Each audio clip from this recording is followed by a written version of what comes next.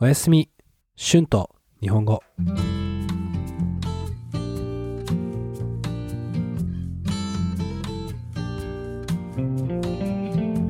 皆さんこんばんは。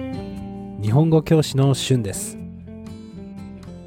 皆さん今日はどんな一日でしたか？皆さんの週末はどうでしたか？そうですね。いやー、まだ本当に忙しいですよ。でも楽しいです。はい。なんか毎日家具を買いに行ったり、家に必要なものを見に行ったりしています。まあ、皆さんも知っていると思いますが、日本のアパートは本当に小さいです。だから、家のものを買うときは、本当に考えて買わなければいけません。アパートの中のどこに置くか、どのぐらい物を置けるかを考えなければいけません。はい、まあ、そうですよね。うん。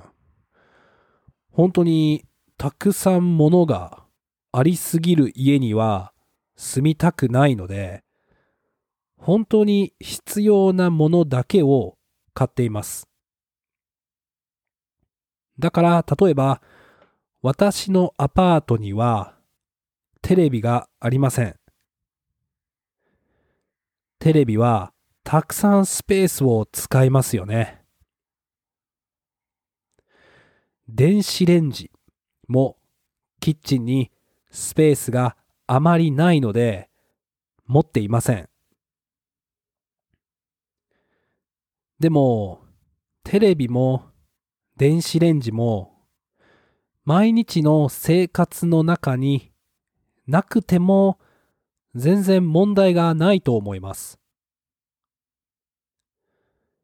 物が少ないとこのスペースを楽しむことができますよね。はい、そうですね。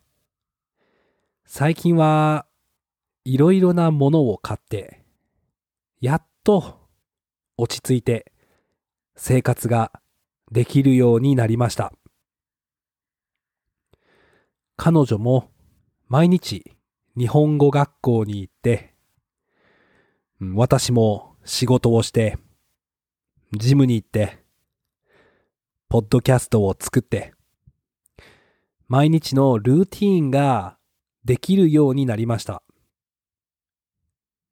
はい、そうですね。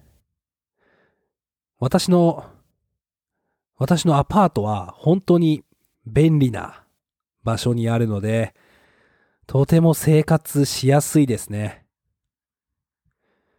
毎日自転車に乗っていろいろなところに行っています。いやー、本当に家があるのはいいですね。はい。今まで、今までずっと長い間家がなかったので、家があると生活が落ち着いて自分の仕事に集中できますよね。いやー、本当に今はこのアパートに住む、まあ普通の生活かもしれませんが、私にとっては普通じゃなかった生活ですね。この生活スタイルは、とても楽しいです。うん。そうね。週末には友達と居酒屋に行ったり、キャンプに行ったりして、平日は彼女と一緒に過ごしています。まあ、今はこの普通の生活が普通じゃなかったので、この生活を本当に楽しんでいますけど、多分また旅行に行きたくなったりすると思います。